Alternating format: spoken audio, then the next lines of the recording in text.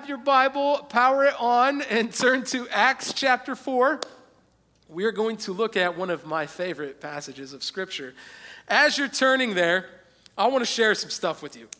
We're starting a new teaching series called Underground Jesus. It's the only series we do once a year. We change it every year, but we talk about the underground aspect of what we do as a church. And it's the only time we got t-shirts that go on for sale. Didn't Megan do an awesome job this year with the t-shirts? You can wipe us out of those. We don't make any money off of them, but for $10 out of there, just to pay for the cost of them. But we do that to remind us of who we are as a church. And that church looks differently in the New Testament than what many of us in our American church culture often think of. Man, when I first became a Christian, I was 19 years old, and I was living at a fraternity house.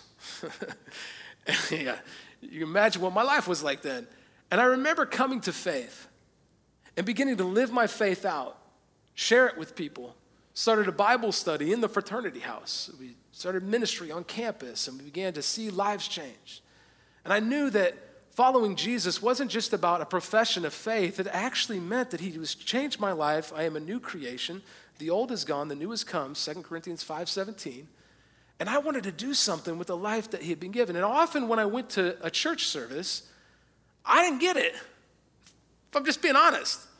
Like, I didn't get it. I was like, okay, so we come together and we sing songs every week, and then we go home, and we don't do anything else the rest of the week, and then we come back and we sing songs together, and somebody talks at us, and then we go home, and they talk about us again next week. And I began to think, like, I don't get it, because like when I read the New Testament, church wasn't just about a worship service.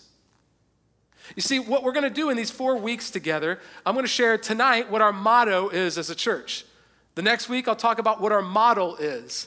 Then I'll talk about our mission, and then finally, the movement that we believe is occurring. Over the course of the next 4 weeks, if you just get 1 week, you're probably not going to get the full picture of who we are and what we're doing. And I would encourage you, if you consider yourself a Christian, find a church home.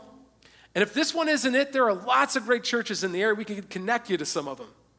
But what I want to share with you in this series is how we're slightly different than maybe some of the other churches that do a worship service like ours with, biblical but relevant teaching and passionate expression of worship. What I want to share with you is the underground aspect of who we are as a church. So I got to ask you the question, like when you think of church, what do you think of? Well, I think of on Sunday mornings, we got like Jack's Donut Holes and we got coffee. Sunday nights, we got McAllister's sweet tea, baby. We got cookies out there. We still got the delicious coffee. We're going to spoil you on Saturday evenings. In fact, I threatened the staff, maybe we'll take away the coffee from Sunday morning because those are the boring people, and we will live extravagantly on Saturday nights. Who likes that idea, baby? Yeah, come on, steak dinner. Eric's buying. But, I share that because I believe for us as a church right now, we are in a key moment in our history. One of the biggest things we've done in a while by going to Saturday nights has huge implications for what's going to happen in our future. And as I talk about our motto as a church, we put it everywhere. It's to live boldly and to love deeply. And when you think about what church should look like, what do you think of? Let me explain.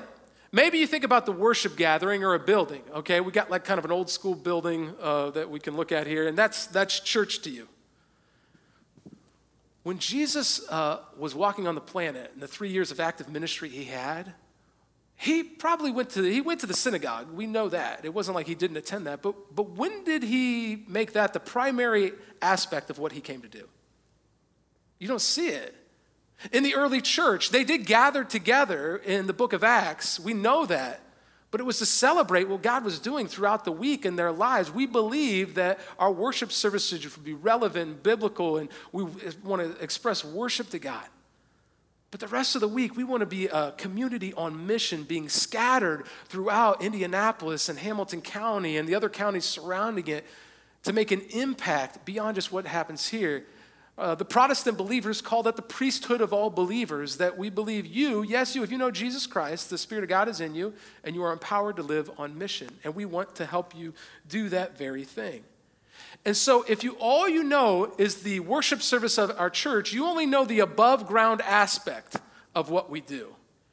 You don't get to see all the below ground aspect of what we do, the root system, if you will. I'll be explaining that analogy in 2 weeks on September 2nd here on Saturday nights and September 3rd on Sunday mornings. And we'll be sharing with you what our mission truly looks like. We don't just want to be a worship gathering. In fact, when we started this church over 5.5 years ago, we started 5 outposts before we even started the worship service. Our outposts are smaller communities making an impact in their cities and towns. And we did that so that people would understand that was every bit as much church as what we do at our gatherings on the weekends. And so as we go through our motto, our model, our mission, and our movement, and you think about what comes to mind as a church, I hope you begin to think about the underground aspect of what we do. Because when did Jesus attend the worship service? When did he even lead the disciples in an inductive Bible study? Right? He doesn't do a lot of that. And yet, I believe the New Testament teaches we should gather weekly and worship. Hebrews talks about that. I believe that the living word is in Scripture and that we should study it because it connects us with Jesus Christ. The statistics show you're much likely to get divorced and have other issues in your life if you actually read Scripture on your own and you worship together with other Christians on a regular basis because God begins to work in your life more. So they're valuable things, but we often make them the primary things. The first Christians were so serious about the mission of Jesus that they didn't have time for what most of us think in our culture are the most important parts of doing church. Isn't that interesting? And so maybe you're here or you're watching online and you've been to a church service before and you've heard about Jesus in Scripture. And we're going to study Acts 4 pretty in depth here. But you've never actually said, I want to be a part of that team. What's the greatest team in human history? There's a correct answer to this. I thought it was the 76 Hoosiers basketball team, but it turned out that was second. The best team in human history was the A-team, baby. Come on now. Children of the 80s. You remember B.A. Baracus and Murdoch and Facebook? Man, my personal favorite was Hannibal because he loved it when a plan comes together. You're going to get to see the plan of what our church is founded on and the scriptures that base it. And our motto of live boldly, love deeply that you see comes from Acts chapter 4. And I believe we got to stop thinking as church is this boring thing that you attend. Like I think we got some great speakers, especially the last 3 months while I was gone. But I'll tell you what, I don't care if you got the greatest speaker in the world. If you just go sit in a seat once a week, you are missing out on the exciting part of doing church. That's what this series is about. The underground aspect of our faith of following Jesus Christ. It's what you see throughout the book of Acts that we're studying, the church scattered. It's what you see in the movements of Jesus that are historically making a huge impact. In fact, up until the Edict of Milan in 313 AD, that's when Emperor Constantine made Christianity the official religion of the church. I got a little picture of a thing that they made to memorialize that. Up until that point, 313 AD, Christians were persecuted for their faith. In fact, in the 2nd century, 100 years earlier, or 150, Christians were burned at the stake in parts of the Roman Empire for their faith. And then they would take the ashes of the body and they would scatter it in the local river so that as the ashes dissipated, they would laugh and say, ha ha ha, try and resurrect that body now. And yet by 313 AD, it's made the official religion of the church. Up those first 300 years, the early church, through oppression, expanded rapidly. Why? Because they didn't need a public worship gathering to fulfill what Jesus had called them to and what the New Testament tells us. That's the beauty of it. It's why the Moravians expounded rapidly. It's why the Methodist churches that you see today in American culture, because they didn't have to have somebody trained at a seminary. They just disciple them, and then they'd send them out, just ordinary people on a horse, to the next town over to share about Jesus. And the word spread rapidly. And then I love the underground church in China today, even though it is difficult to practice your faith there unless you go by the public Christianity that the state has, that the underground church in China has expanded rapidly. Because God's mission cannot be stopped by any oppression. And even sometimes it forces us to figure out what we truly believe. Is it just some gathering and a show we put on, or is it actually Christians committed to Christ's cause, to live on mission, to live boldly and to love deeply in our spheres of influence? Will you pray with me? God, we pause for just a second and we acknowledge the presence of your Holy Spirit with us. I think of all the services this weekend, God, I've been most excited about this 6:30 service because I truly believe that this is a time that there's not a lot of places that are reaching people for Christ right now, and we can invite our friends that are searching out the things of faith to this place right here every weekend. God, we pray you'd use this service. We dedicate it to you. As we read Acts chapter 4, we pray you speak to us how to live out our faith boldly, to love people deeply right where they're at. We pray this in Jesus' name. And all God's family said, amen. Amen. Acts chapter 4, beginning in verse 1, says this: the priests and the captain of the temple guard and the Sadducees came up to Peter and John while they were speaking to the people. They were greatly disturbed because the apostles were teaching the people, proclaiming in Jesus the resurrection of the dead. Then get this. They seized Peter and John, and because it was evening, they put them in jail until the next day. But many who heard the message believed. So the number of men who believed grew to about 5,000. Leave that up there for just a moment. So the book of Acts starts with Jesus ascending to the right hand of the Father. In verse 8 of chapter 1, it says that the Christians are called to go to Judea, Samaria, and to the ends of the earth. That if you call yourself a follower of Jesus, you are called to go out and tell people about how Jesus has changed your own life. By the time we get to Acts chapter 2 and 3, eventually the Christians are growing in number, and Peter presents the gospel, and 3,000 people receive faith. At the beginning of Acts chapter 4, they had just healed a man who was lame, meaning he couldn't walk, not that he wasn't cool, and all of a sudden he can walk. People are talking about it in town. And now, in this passage, they go and proclaim their faith, and it said an evening, it was about 3 in the afternoon. Interesting, when Jesus gave up his spirit on the cross, but at 3 in the afternoon, they were taken and put into jail because he couldn't have a trial at night. And so the trial would take place the next day, and they are thrown into jail simply because of their faith. Could you imagine that? And then at the end of verse 4, it said that 5,000 men, 5,000, and literally the word there is man, that it's actually talking about men here, come to faith in this passage. Now, scholars believe there was at least 25,000 people in Jerusalem and perhaps as many as 85,000 people. Somewhere to 50 to 60,000 people, most likely in Jerusalem at the time. And at this one moment, 5,000 men have now surrendered their life to the lordship of Jesus. That would be like in Carmel if all of a sudden like 10,000 people just all of a sudden became Christian one day. That's what's happening. The word has gotten out. It is spread, and they are imprisoned for their faith. When was the last time you took a risk for God in your life? When was the last time you took a risk at all? Has anybody done something really risky or bold lately? Anybody out there? Come on now. The last service, somebody went skydiving. That's just crazy. Kind of one-up me. But anybody done anything crazy out there? Anybody, you're like, I'm never going to raise my hand no matter how many times you ask me. Let me tell you, I took a big risk this week. Maybe not as big as a risk that you took. Like Luke over there likes to rock climb and do truly risky things. I took my 2-year-old to get ice cream. Parents, have you ever taken a 2-year-old to get ice cream? Here's how the day went.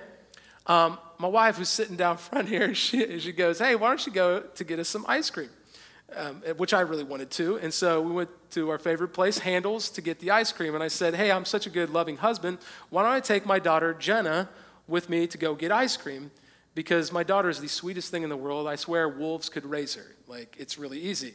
And she said, hey, why don't you take Jet with you?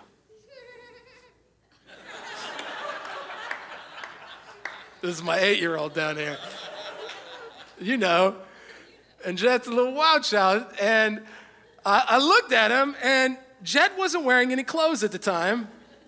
And I was like, honey, I'm not doing it. She said, please. I said, okay. And so I took Jet with me. Now, God, dads, come on. We don't really think through these things.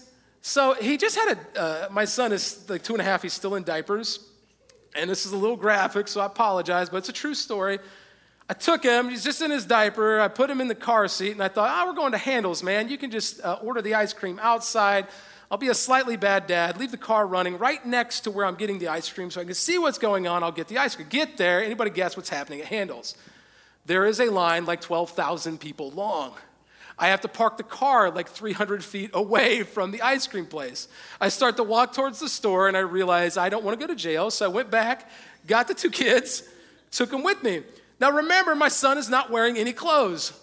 So at that time, I thought, he can't go up there naked, so I put my 8-year-old's clothes, those clothes, he wasn't in the car, his clothes were in the car, I put them on the 2-year-old. Have you ever seen a 2-year-old wearing 8-year-old's clothing? And I get up there, and I'm holding him. He's squirming like crazy. And then I realize, dads, parents, you know what he did next. Right there, we just got in the line. I'm going to wait about 20 minutes, and he pooped his pants. Right? Can I say that? Am I allowed to say that? Like, that's what happens. I could say it in a lot nicer way, but that's what happened. And I'm like, oh, you got to be kidding me. And then he's squirming. And I'm like, I'm not holding him because parents, it's like all resting there. Like there are layers between, but you don't want to be holding him. So I take him back to the car. I'm like, we're going to Kroger. We're getting cheap ice cream, baby.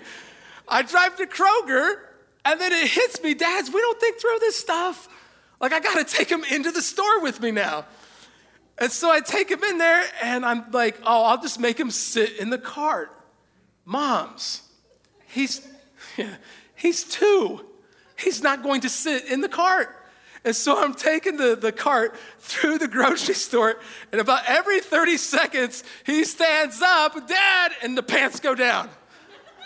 And I'm like, and I run over, I pull the pants up, I'm like, sit down, I'm going to be in so much trouble. I get to the ice cream place, I take all the ice cream I could get, and Lisa didn't, I piled so much ice cream, I bought like $50 worth of ice cream, stuffed it in the cart, drove home. I get there, I said, honey, I'm never doing that again. Parents, you been there? I promise you there's a point to the story. For some of us, when it comes to church, we've tried it before. Maybe you took a little risk and you tried to get to know somebody at church. Or maybe you took a risk this morning to come and worship, or this evening worshiping with us. And you've tried to do the thing before, maybe even trust in Christ before, and you've prayed prayers and he didn't answer them maybe the way that you wanted him to.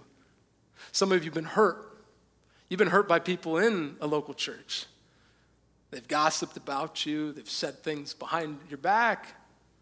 For some of you, they maybe even did some things that have left permanent damage in your life. I don't know. And you've said to yourself, I've tried it. I'm never doing it again.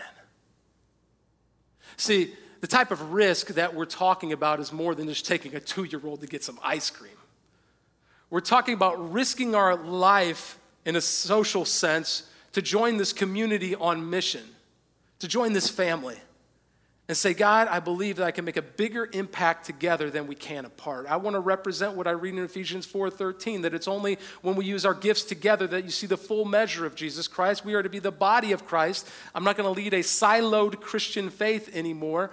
Alone by myself, I'm going to unite with other believers and to live on mission, to do what they say in the New Testament, but you're fearful because you've been hurt before.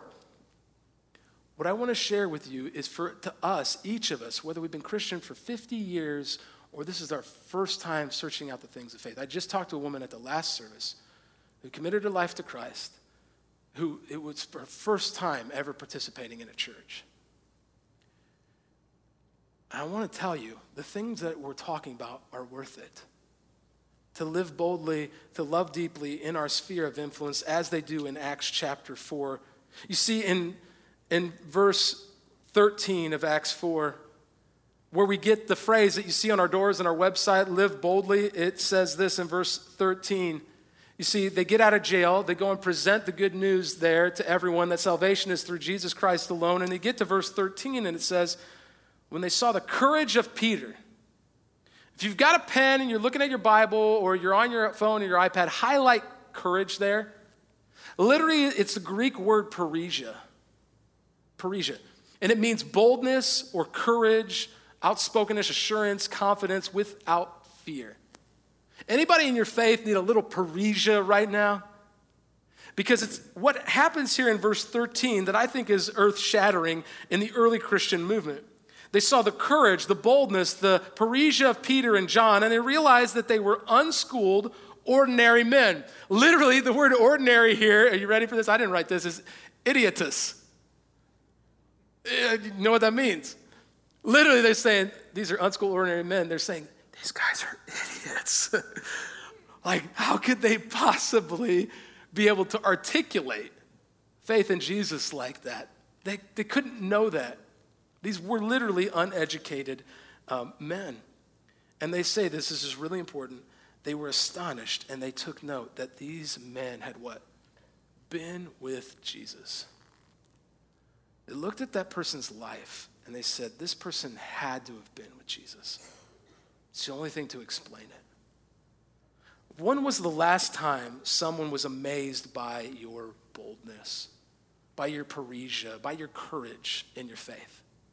Where they were like, oh man, that woman, that guy, they had to know Jesus because that's the only way that's possible. You see, I find it interesting that even Peter, who's one of the people in this passage, had denied Jesus 3 times not too long ago.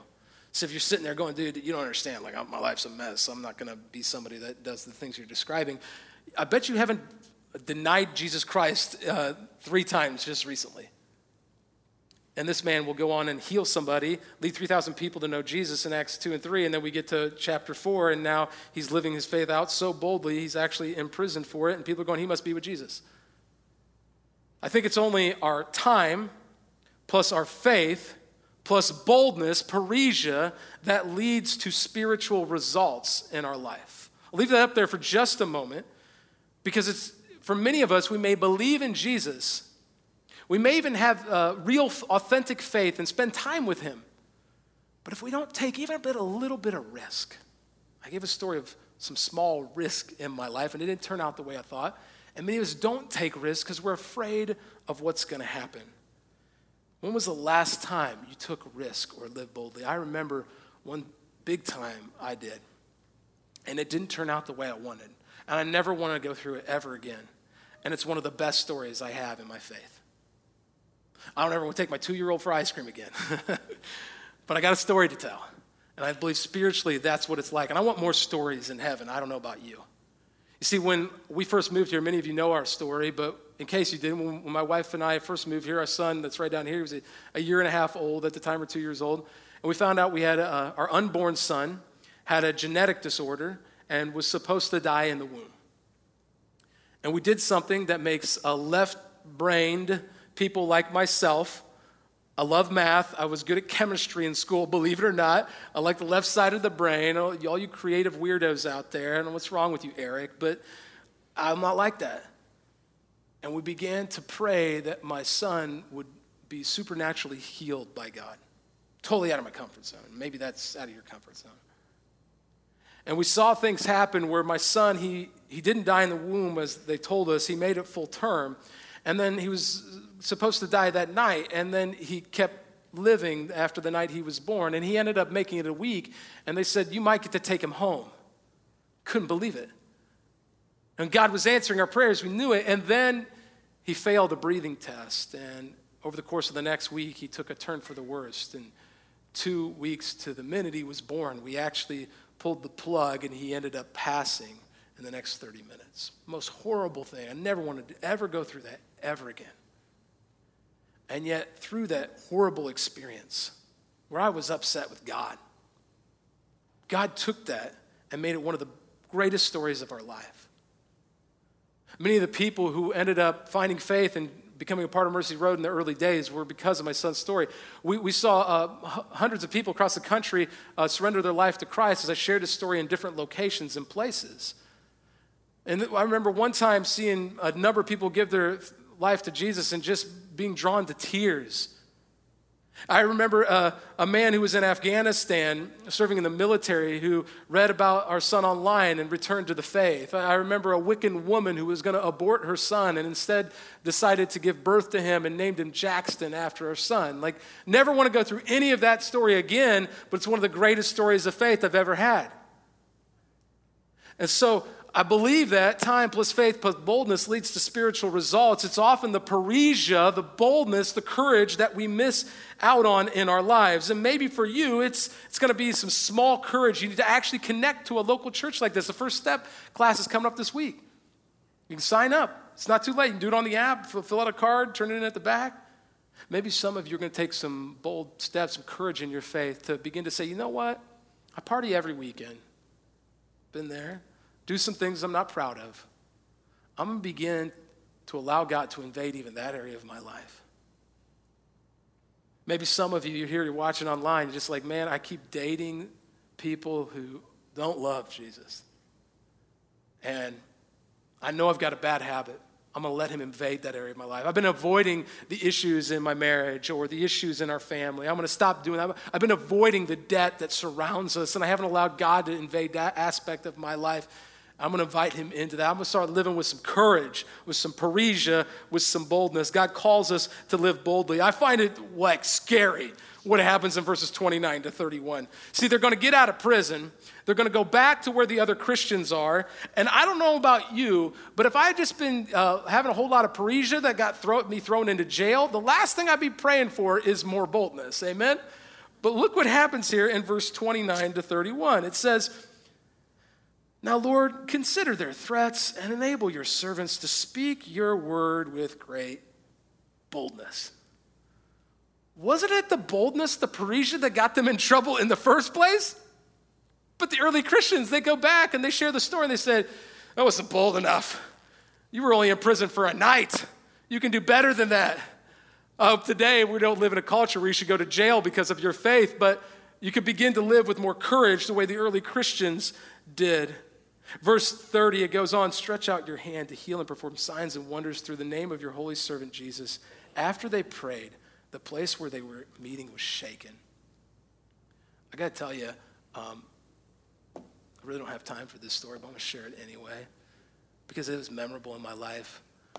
When the church was 3 years old, or maybe 2 years old, we had our first birthday bash at the little building over at College Avenue that I described earlier. We baptized 12 people at one service that day, literally in a horse trough, freezing cold ice water. And I'll never forget, as we started to do the baptisms, it still freaks me out to this day, the ground we were standing on began to shake. And you're going to think I'm weird and I'm crazy, I'm some kook. Like, I don't really, I struggle with that stuff a lot. It freaked me out so badly, I didn't go, oh man, Jesus is in our midst, he must be with us. I said, somebody call the engineers, something's wrong with the building, I think we're having an earthquake. And the engineers who owned the building came and looked through the whole building and they could not find anything wrong with the building. To this day, it freaks me out. And when I read this passage, I really think this is what they were just talking about. It actually happened. The place where they were meeting was shaken. And they were all filled with the Holy Spirit and spoke the word of God, what? Boldly. We almost named this church Moxie Church. Who's glad we didn't do that?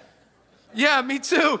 But because it meant to have guts, to live with boldness in our suburban American Midwestern faith, where it's just assumed that because you grew up around Christianity that you must be a Christian, but the rest of your life every week doesn't look anything like Jesus. We wanted to say we were going to live with some guts spiritually and boldly, not weird and scary, but like the way that you read about in the New Testament. That's how this church was founded, that the above ground worship service is just one aspect, but we're called to live on mission in community, making an impact.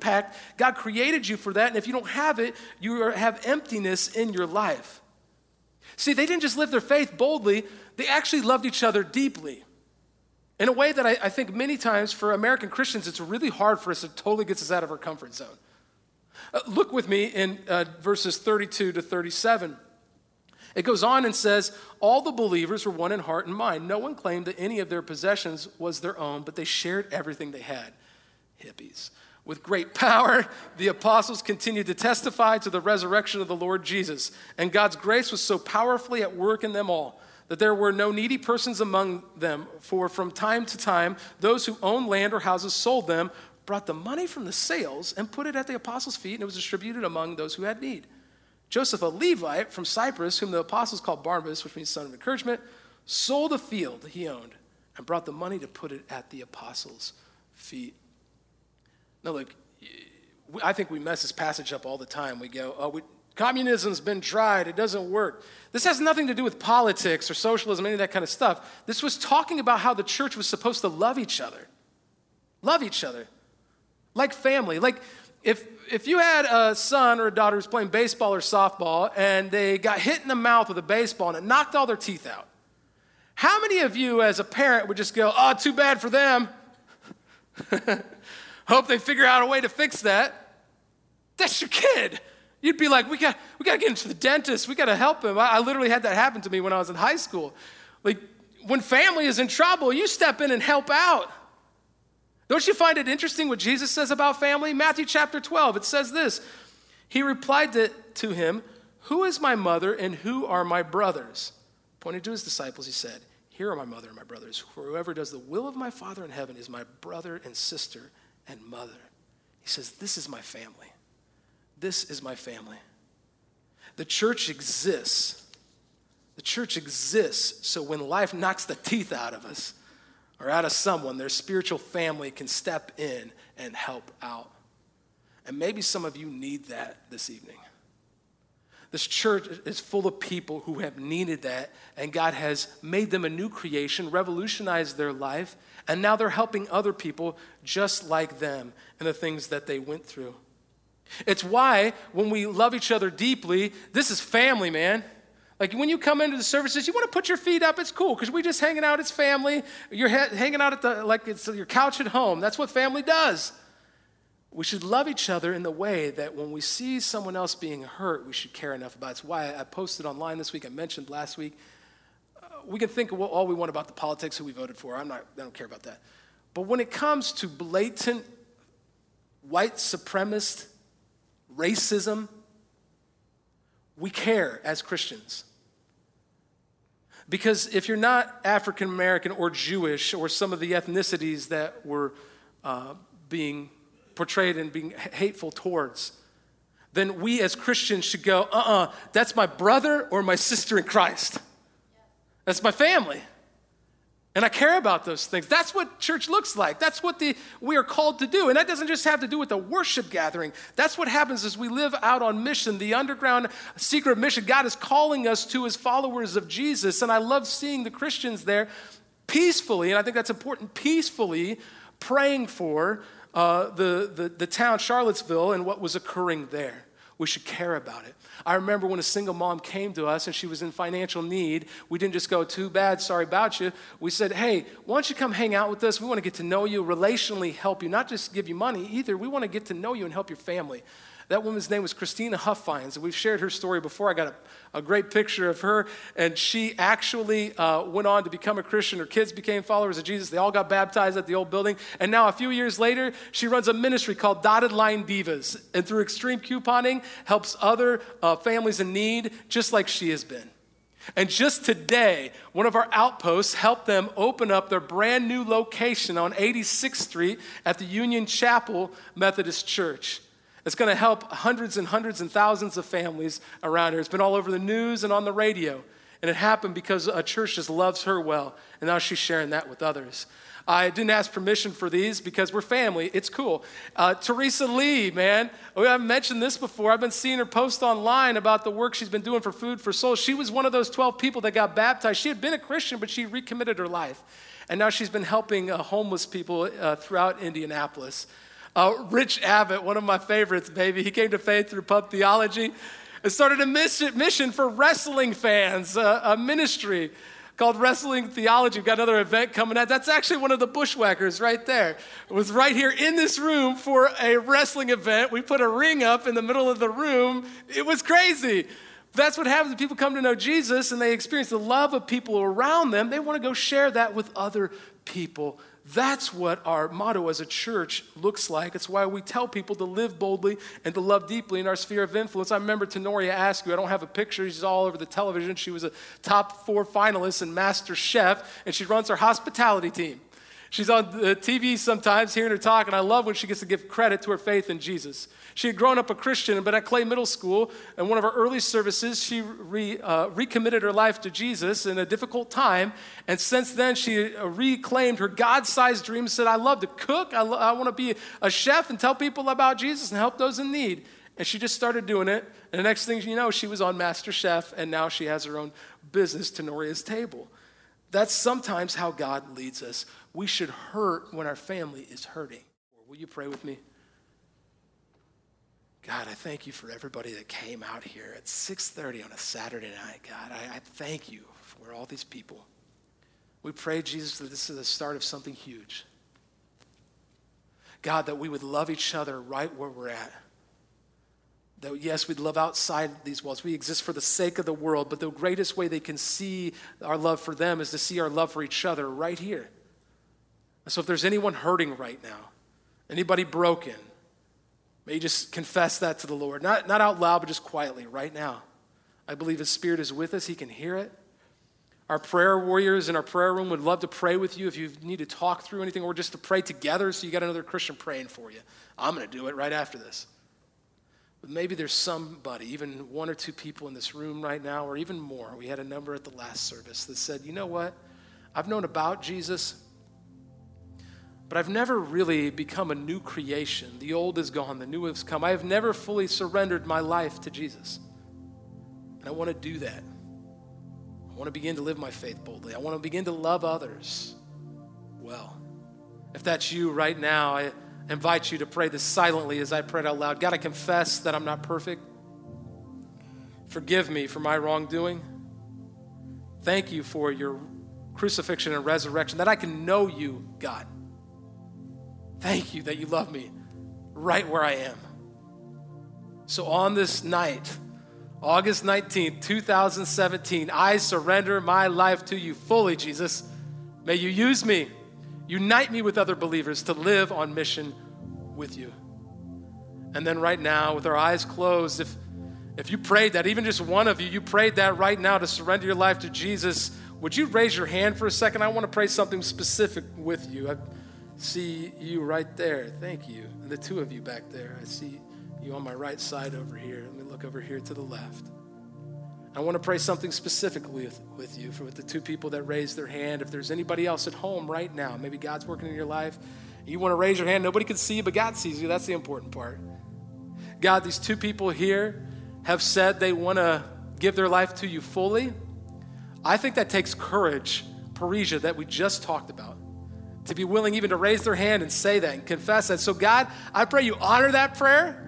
Connect them, help them to not leave this place without talking to somebody about their faith, about what their dream is, of what they could look like in their faith with you, Jesus. That they'd find people to connect with here in the church and to live on mission and to do life together with. We love you, Lord Jesus. We praise you for tonight. It's in Jesus' name we pray. And all God's family said, amen.